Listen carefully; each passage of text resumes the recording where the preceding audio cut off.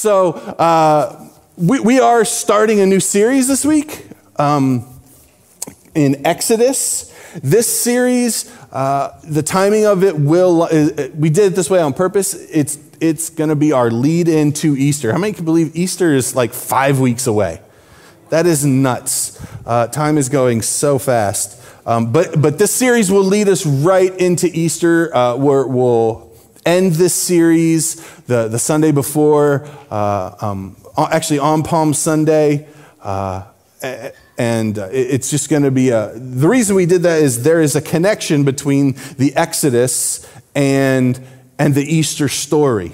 And so we're going to look at that over the next couple of weeks. There is a link between Easter and God's deliverance of his people out of Israel. And so we're going to be looking at just the first part of the Exodus story. Exodus is a big, long book, and there's a whole lot in there. But we're just going to be looking at the first, maybe third of it. We're not even going to cross the Red Sea. We're just going to get out of Egypt. That is what we're going to be doing over the next 5 weeks. But the Exodus story is an important story for us. It's an important part of Scripture. This story tells us a lot about God. This story is about God revealing himself and establishing a relationship with Israel, and by extension, you and me. Exodus, in a lot of ways, is the God introducing himself. And so, how many know when you first get to know someone, when you first meet someone, you try and lay out the important stuff first. And so there's some crucial things that God reveals in Exodus to his people and to us that we want to make sure that we take hold of and we understand and we embrace about the nature of God and how he connects with us. The story is about, as far as a narrative or a plot goes, the story is about how God rescues his people and starts forming a nation of his own. That's the Exodus story. This story is also about how God still rescues his people from oppressors. This is a narrative. This is a story that happened, real people, real place, real times. In the story we'll see, and many of you I'm sure are familiar with it, that Egypt, the character of Pharaoh, the place of Egypt, will show us some insights into evil and human oppression. I mean, you know that is not unfortunately something that has gone out of style. We still have plenty of it around in our culture today, evil and human oppression. But that human behavior is also driven by a spiritual one. And we can also gather from this story some truths about how the evil one seeks to keep us in bondage on not just a physical level, but a spiritual one and an emotional one. See, evil is not just an abstract concept, although it is that. But it is more than that. There are actual, sentient, intelligent beings that are intentionally and aggressively acting in concert with each other to bring pain, suffering, and rebellion against God and into this world and into your life. I want to make that very clear that we do not believe that the Bible does not support that evil is just an idea. There is a real devil. There are real spiritual intelligent forces, not just some abstract energy that wants you and me dead, broken, depressed, sad, any bad thing they can come up with. That's what they want for your life. And this story, this Exodus story, reveals some of the strategies, some of the ways, because while the enemy is very effective, I don't know if you'd say he's not creative or he's just figured out what really works, but what he used to do, he still does, right? And so we can see things in this text, in this story, that I think are important for us to be aware of. This is a powerful story. It's a story that's so powerful, in fact, that in 1807, there was a missionary book published in London. And the purpose of this book was they wanted to bring Christianity to the slave population in the Caribbean islands. And while that's a good thing, the people bringing it had some very, very wrong, very evil, ultimately, perceptions on how this would work. And so they left out Exodus. Why? Because it's a powerful story about how God delivers his people out of slavery, right? It's not a good thing, but it's a good it's a good example of just how powerful this story is. And so we need to spend time in it. This story teaches us that God is in the freedom business. It provides hope that whatever our situation, whatever our bondage, we have a God who can deliver us out of that. It's also a call to all believers that not only does God want to free me from oppression, to deliver us from evil, he wants to give us a part to play in the deliverance of others. And we see this especially as we look at when we look at the life of the key hero leader, if you want to call him that, Moses, in the story, where God delivers him, but then sends him back in. I'm getting ahead of myself. So we're gonna just let's jump in, but first let's just ask the Lord to bless our time. God, we thank you for your word, Lord, as we open a new story today, a new account. God, would you open our eyes? Would you open our hearts? Would you speak through your word? Lord, you told us that your word never returns void. And so would you bless your word? Would you empower your word to change us? Would you begin to set us on a path in the areas of life that we need freedom in?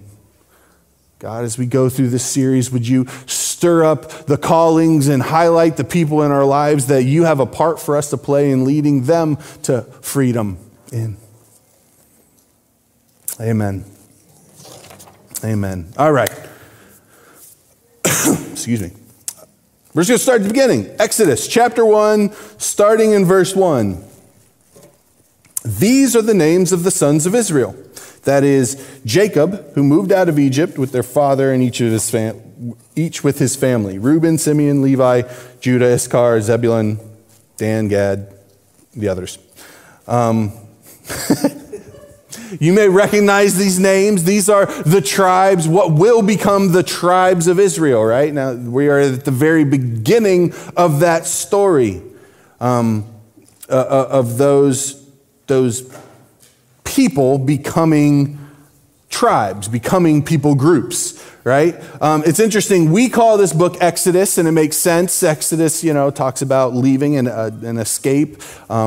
And that's what the primary story of the book is about. But in Hebrew, they actually would use just the first couple words of the book to name it. That's just what they would refer to it as. So in Hebrew, the name of this book is, and these are the names. It really rolls off the tongue. But and I say that because there's a reason that this was the first verse of this book. This is how the author started this story, and that's because the author wanted to, from the beginning, make sure we understood that this isn't a standalone, that this is a continuation of Genesis, right? That this is the story extended. And so he starts by saying, and these are the names. We're just going to keep with that same story. The Bible is 66 books, but it's one story. It's one message in its totality.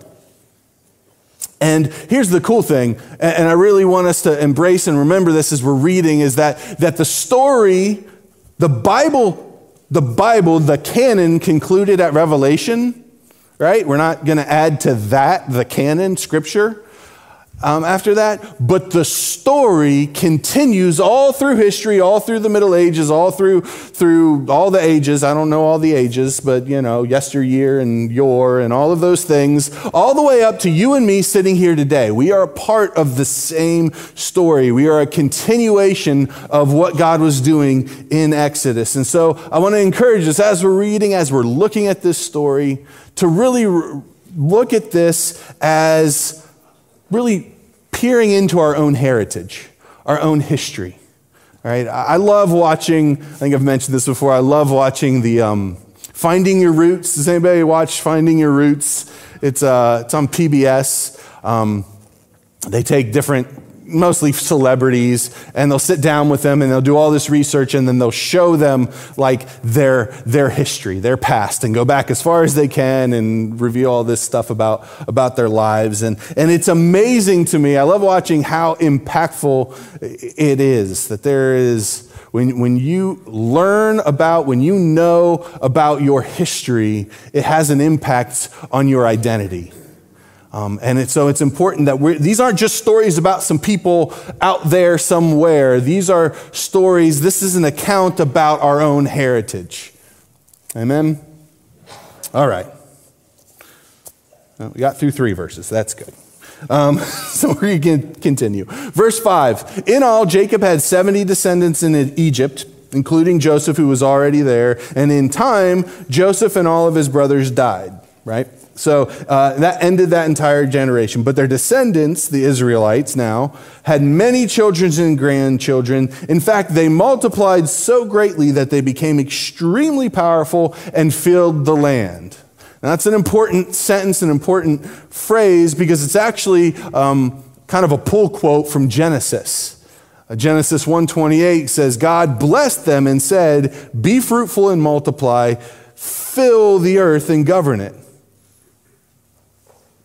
And so the author here is making a callback to that, saying that they were fulfilling their calling, right?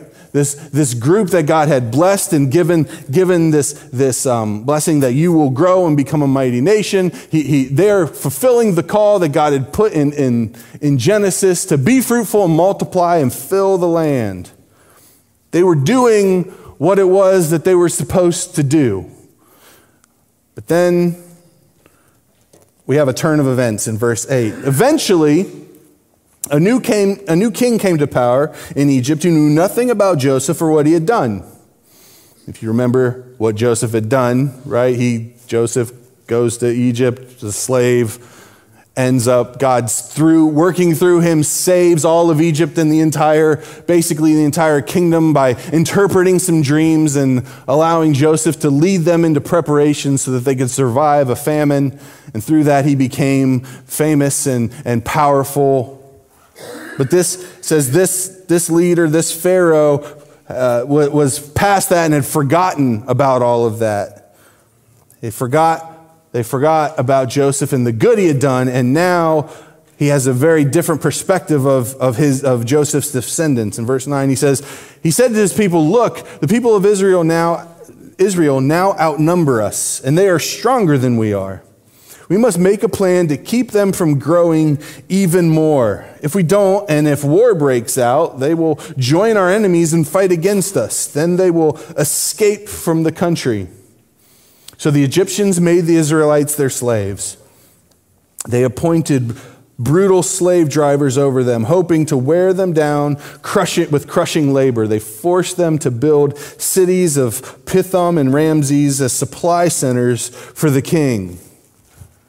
So here we have this turn. We have this family who is fulfilling the call of God on their life, and then this Pharaoh rises up and because of that blessing sees them as a threat, sees them as a risk. And I think that's a good warning for us, that God, when he blesses us, not everybody's going to be super excited about you getting God blessing your life. That's not something people, we're just, human nature. We we don't like it when we're just that selfish. I know we grow up, I know we get taller, but we tend to not really mature as much as we think we are. We're still that 6-year-old kid. We're still, oh, my kids are downstairs. Okay, I can tell this story. Yesterday, so today after service, Gracie has a little dance thing at Polaris Mall. She's super excited about it. So we're all traipsing over there.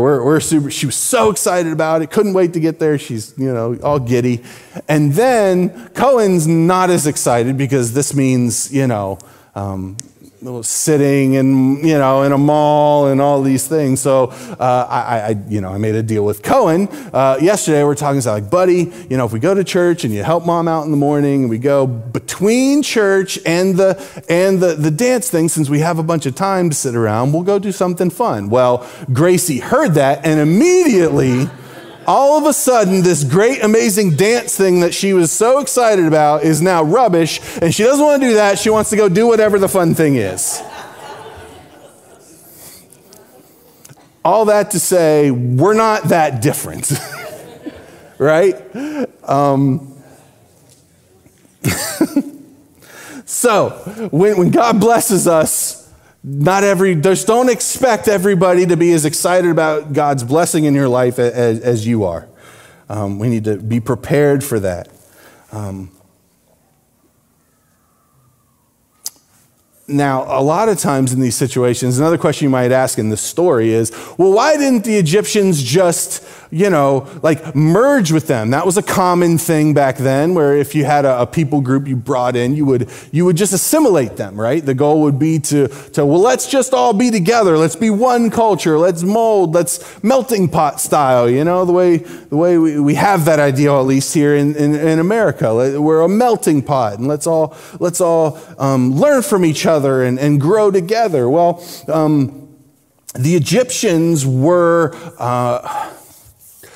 just a very, they believed that Egyptians were descended from the gods.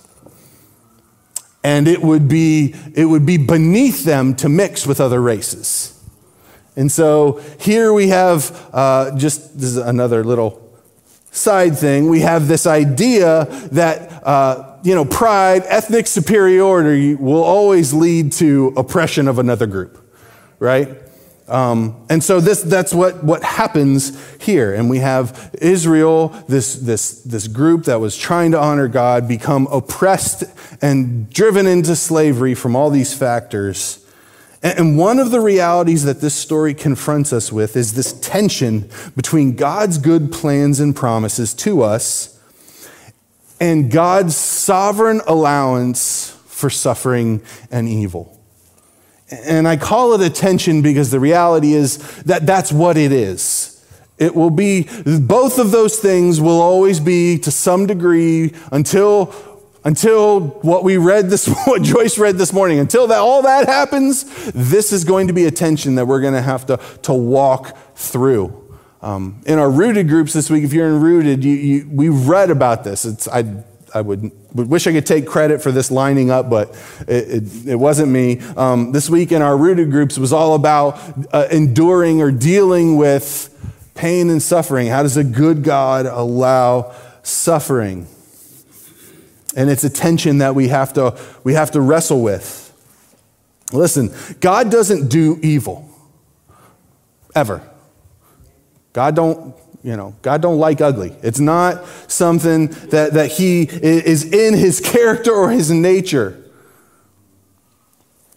But through our own actions, from Adam to you and me, we've used our delegated authority. God gave us, from the garden on, has given us a certain amount of authority, a certain amount of dominion. When we put Adam and Eve in the garden, he gave them some responsibilities, and with that came some authority. And we have used that authority, that power, to create pain and suffering for ourselves and for others. That's where our problems come from, y'all. The call is coming from inside the house, right?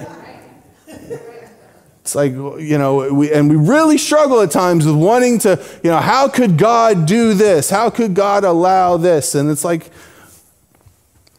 God allowed us to have some authority. And part of that is allowing us to have the consequences of the decisions we make. And this idea gets we really have a hard time, especially in the West, I think, with this concept, because we think it should be we're so individualistic in our mentality, right? We think this should be, it's like, okay, I get that, but I have bad things happen to me that I can trace back to somebody else, right? And there's part of us, a big part of us just goes, that's not fair, right? That's not right. That's not... But the reality is we are a community of humanity. It's the way it is. And we have the ability to affect each other. That's how it was designed from the beginning. And we can not like it, but it is the reality of the situation. It's a tension that we'll constantly have to wrestle with to some extent. And to some extent, there are times where we have to just trust the Lord, where we just have to say, I don't get this, I don't understand this. It's not wrong to ask the question, why? It's just wrong to always come up with an answer. There are times where the question goes without. And the real test of our faith, the real part of maturing in Christ is, can you be at peace when there is no answer to the why? Can you leave it there? Can you leave it and say, I don't know. I don't know why this is, but I know God is sovereign. I know God is good. And I'm going to trust and I'm going to submit until, I'm just going to do those two things. And that's all there is to it. Maybe there'll be more clarification, but I know either way, God is still going to work things out for me. If not in this life, then in the next. Verse 12. All right.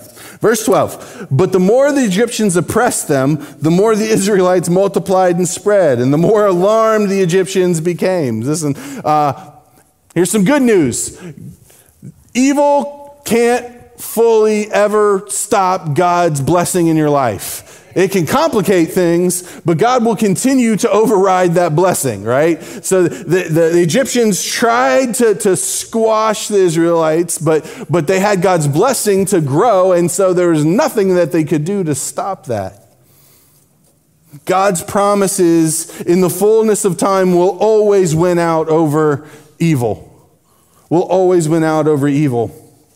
But the Egyptians weren't going out without a fight, so the story continues. It's verse 13. So the Egyptians worked the people of Israel without mercy. They made their lives bitter, forcing them to mix mortar and make bricks and do all the work in the fields. They were ruthless in all their demands. Then Pharaoh, the king of Egypt, gave this order to the Hebrew midwives. Shiplap, I don't know, and Pua. Thank you. When you help the Hebrew women as they give birth, he said, watch as they deliver. If the baby is a boy, kill him. If it's a girl, let her live. Wow. Pharaoh's reaction to not being able to stop God's blessing, and his plan gets more severe. He's going to murder all the baby boys and wipe out an entire generation as population control. Listen, this has always been a primary strategy of the enemy in his war on humanity. I'm not talking Pharaoh now. I'm talking the devil. I'm talking our actual enemy. His strategy, one of his primary strategies has always been to destroy life at the outset. more specifically, and it gets more insidious than that. That's a good goal for him, but he's really hitting his stride and doing what he wants when he can manipulate us into taking those innocent lives. Why? Because he knows that taking of an innocent life demands a judgment. That we serve a God who is just, and if he can manipulate us into taking of an innocent life, now we have to deal with God's justice and God's judgment, and that will bring pain into our lives.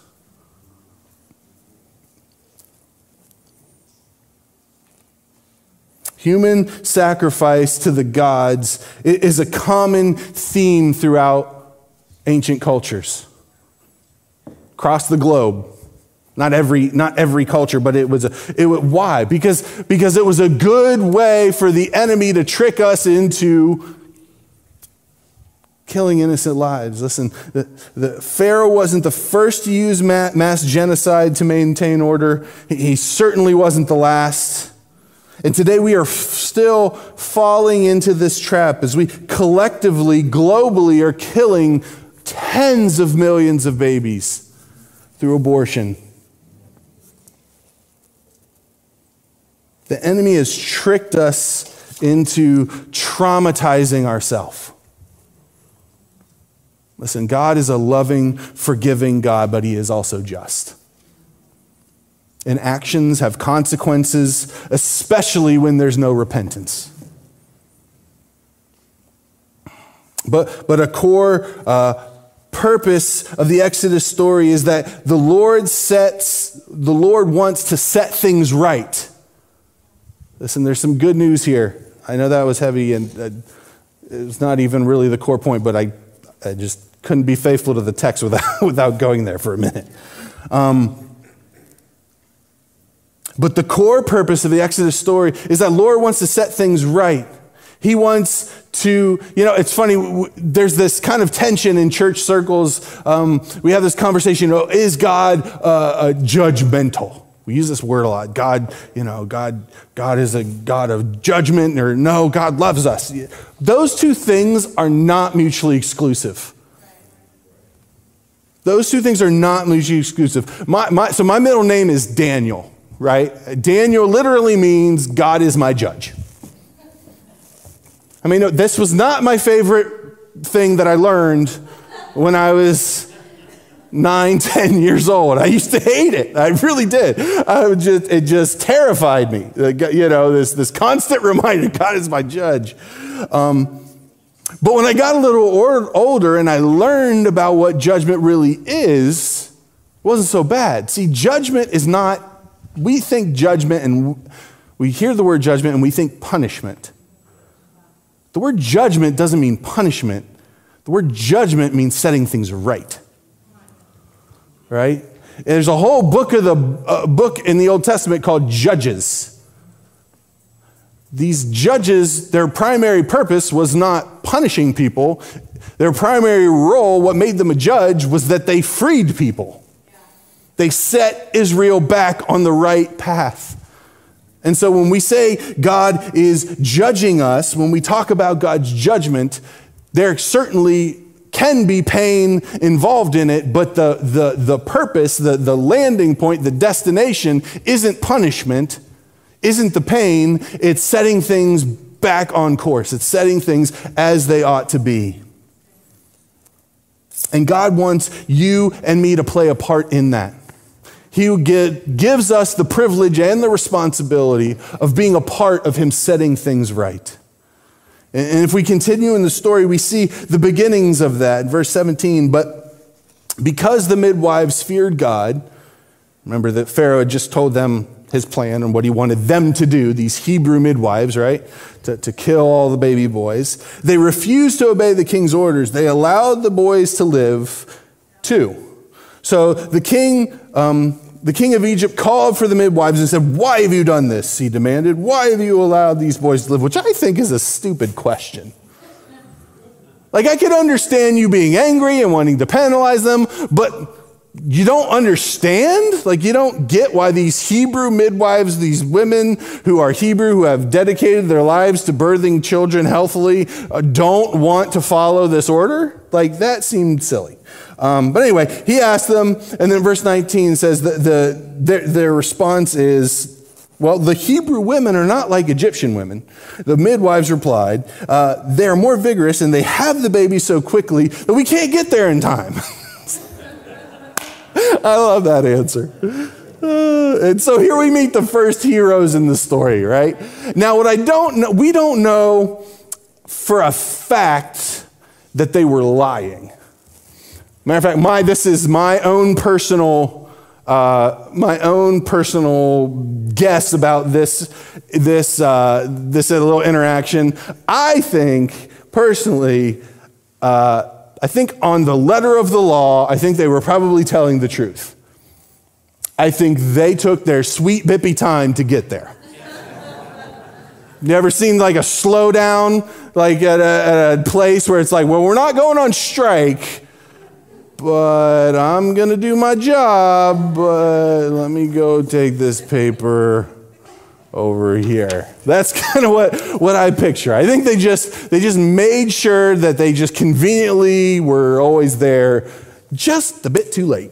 But we meet these first heroes, the group of women who began to resist this evil agenda. They're the first line of defense that we see, the first part of resistance that we see in this story.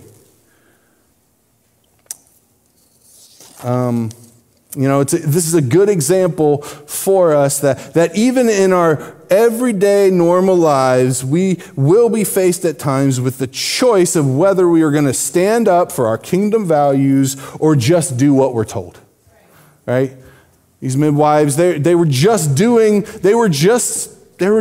midwives. Like, they were just, you could fill in the blank, just carpenters, just salesmen, just anything. They were just doing their job when all of a sudden they were confronted with a situation that they had to choose between what was right in the eyes of God and what was wrong.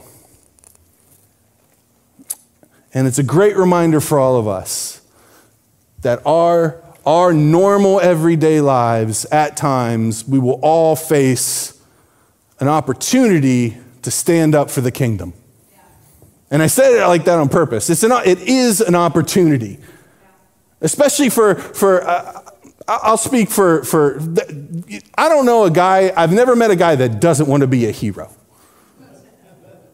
This is why we watch superhero movies. This is why we love Die Hard and all of these movies where there's one guy and he, Red Dawn, where 65 guys take on the whole German army. Like, we love these stories because we love the idea of being the hero. And you will at times have an opportunity in your everyday life to be a hero for the kingdom by not doing what you're told. It's not going to probably happen every day or every month, but you will have moments in your life. And it's important that we have eyes and we are aware, because sadly, a lot of the times we miss the opportunity because we're so focused on the consequence. For these midwives, they high risk, high reward. There was no denying that they had an opportunity here, right? This was an obvious thing that they shouldn't do. But the stakes were also equally as high. Like, I'm sure they had no expectation of living beyond the disobedience.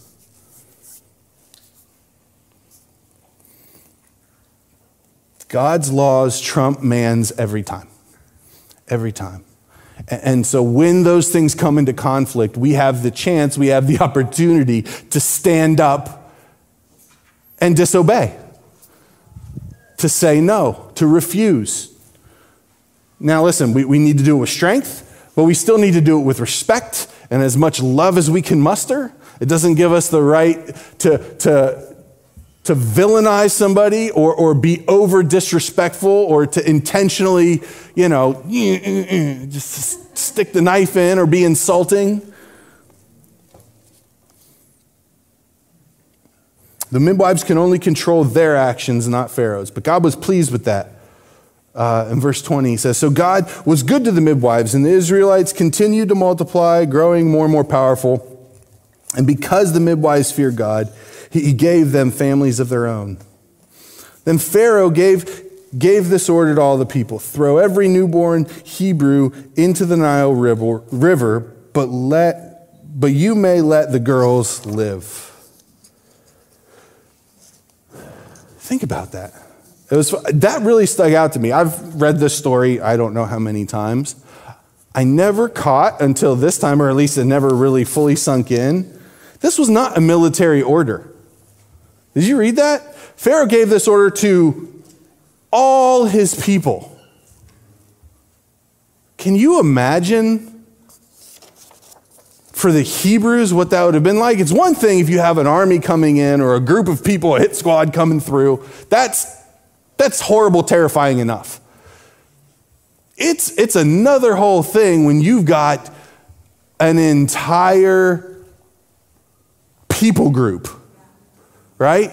The people that you're serving in their house, and all of these, everybody, half of the people you see have been given this order and this freedom to just take your kid and kill them on sight. Had to have been I can't imagine. I just can't even imagine. Pharaoh refuses to be detoured and goes for it even more, with this even more accelerated evil plan. But look how God orchestrates a response. I'm not going to read all this because we don't have time, but you're familiar with this part of the story, I'm sure. So Pharaoh tells them to throw all the babies in the river, right? And says, about this time, a man and a woman from the tribe of Levi got married. So they get married, they have a baby, and to save the baby, they decide to put the baby in a basket in the river, right? It floats down. They have their daughter follow the basket to see what happens. The basket floats down.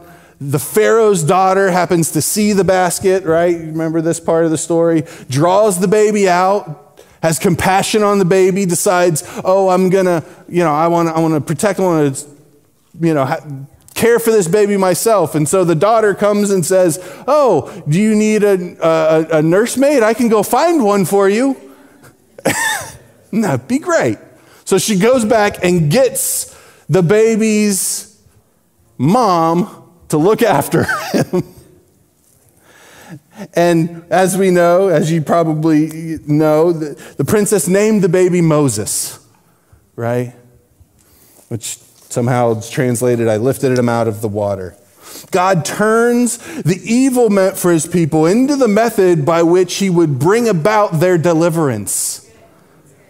God is so cool that way.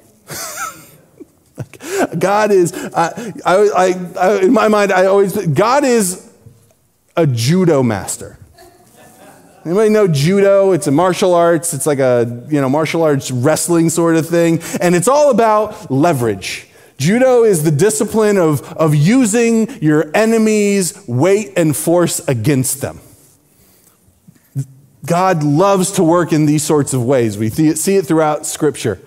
And here we see the Pharaoh's very plan, the Pharaoh's very best attempt to eliminate Israel becomes the method by which God sets up the scenario to create the leader that's going to lead them to freedom.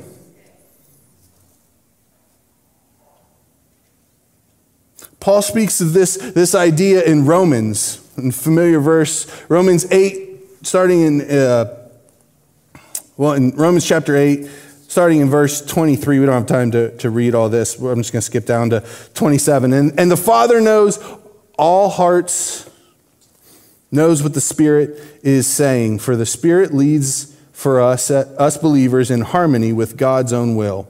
And we know that God causes everything to work together for the good of those who love him and are called according to his purposes. Wherever you find yourself today, whatever situation, God is working.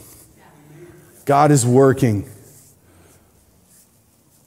And Paul gives us, earlier in this passage, Paul gives us some wise counsel. So what do we do in the waiting? When we're in that tension moment, when Pharaoh's made the edict and Moses isn't grown yet, right? Because there's a lot of time between this moment in our story. We got many chapters before chapter, 14 or 15, when Israel's leaving Egypt. There's two things we see in 8 and we see in the Exodus story. First is we cry out. We cry out. We're honest with God about our need. And then it also says we wait patiently and confidently by the power of the Spirit.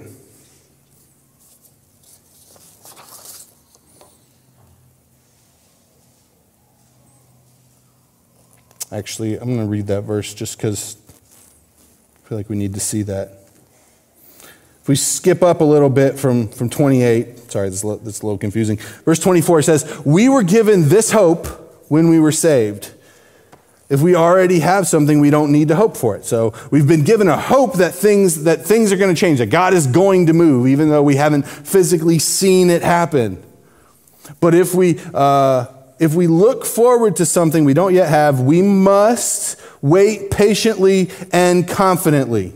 And the Holy Spirit helps us in our weakness. That is such an important verse in that passage because it gives us hope and gives us the conditions under which we can expect to wait.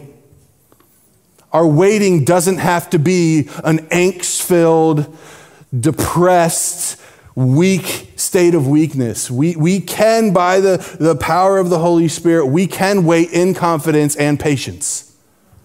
I mean, no, not all waiting is patient and confident. There's a different sort of waiting. There's the waiting for the bus, right? Are you it's going to be here in 5 minutes, And then there's the waiting to find out what happened with your loved one in surgery. Both situations, you have no control over what's going on, right? One, you're just playing on, doodle jump on your phone. The other one, there's a lot involved, and the minutes tick by very, very slowly. Why? Because, there's more at risk. But the scripture here reminds us, encourages us that we can wait with patience and confidence. And so, just as we're going to close today, we're running late, but I just wanted to, if you want to just noodle, that'd be great. I want to just pray for some of us this morning, just on that subject.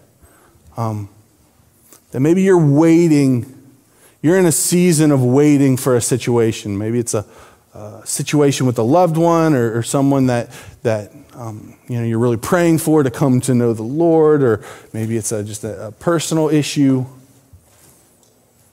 But it's something that's out of your control, and maybe you have to wait. You're putting it in God's hands, but if you're honest about the state at which you are waiting, you would have to describe it as angst-filled, depressed, stressed.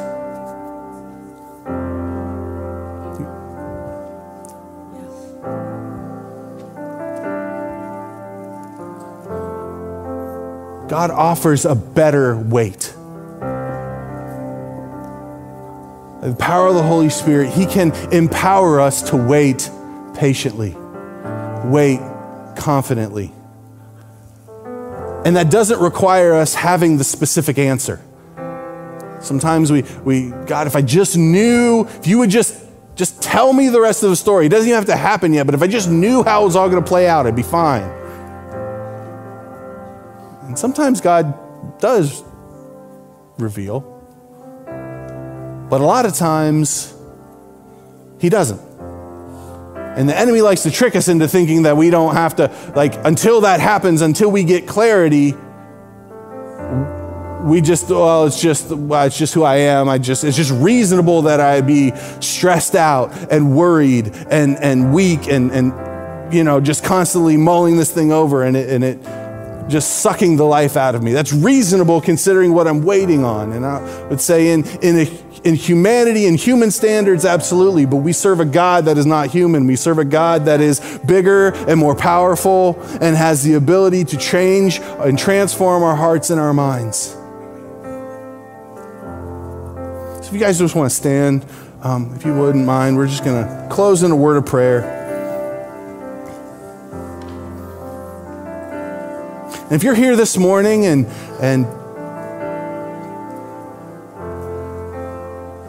there's a situation in your life that you would identify and say, God, you would recognize God, I need your confidence. I need your peace while I'm waiting in this situation.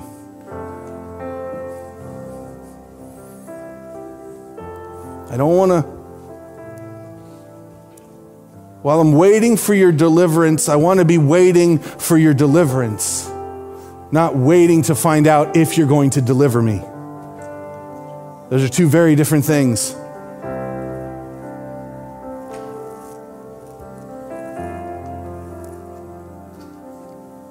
So if that's you, I'm just going to pray. I just want to pray for you. If while I'm praying, if that connects with you, if you want to agree with me, you want to join in this prayer, I just encourage you, just raise your hand. Just as a symbol that you are receiving, you're making this your prayer as well. God, we thank you that you are a God that loves, that sets things right, that delivers. And Holy Spirit, there are things in our lives that we are waiting on. Not because we want to, but because we just don't have any other option. It is out of our control. But Holy Spirit, while we wait, we believe and we trust you. Holy Spirit, would you give us your supernatural peace, your peace that passes all understanding, that we can wait in patience and confidence and rest. That we don't have to know what the outcome is to know that we can trust you with the outcome. Holy Spirit, would you just fill us? Those of us that need that we've had knots in our stomachs and maybe it's even led to some other health or stress disorders. God, we haven't been sleeping well at night.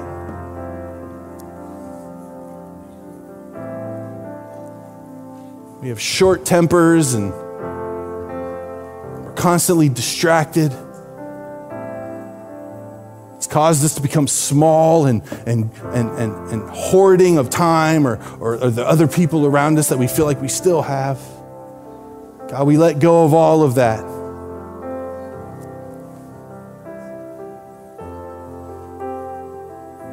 Fill us with your peace. Fill us with your presence.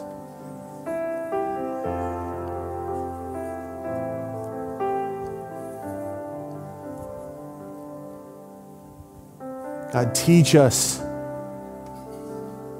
to stand in the face of everything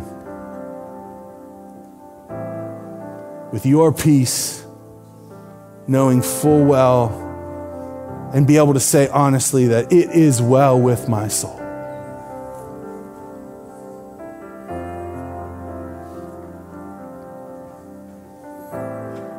God, and we just speak against the enemy, the lies that he would try and tell us that is not possible. God, when he comes in, would you protect our minds? Would your voice be louder than the noise? God, give us the boldness to stand up to the lies, to those those evil voices that would try and bully us and shout us down.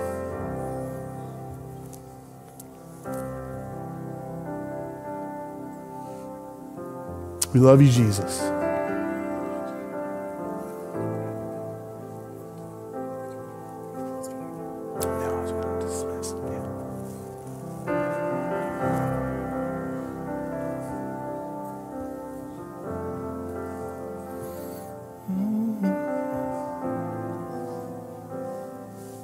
Let's do this. I'm gonna close this prayer.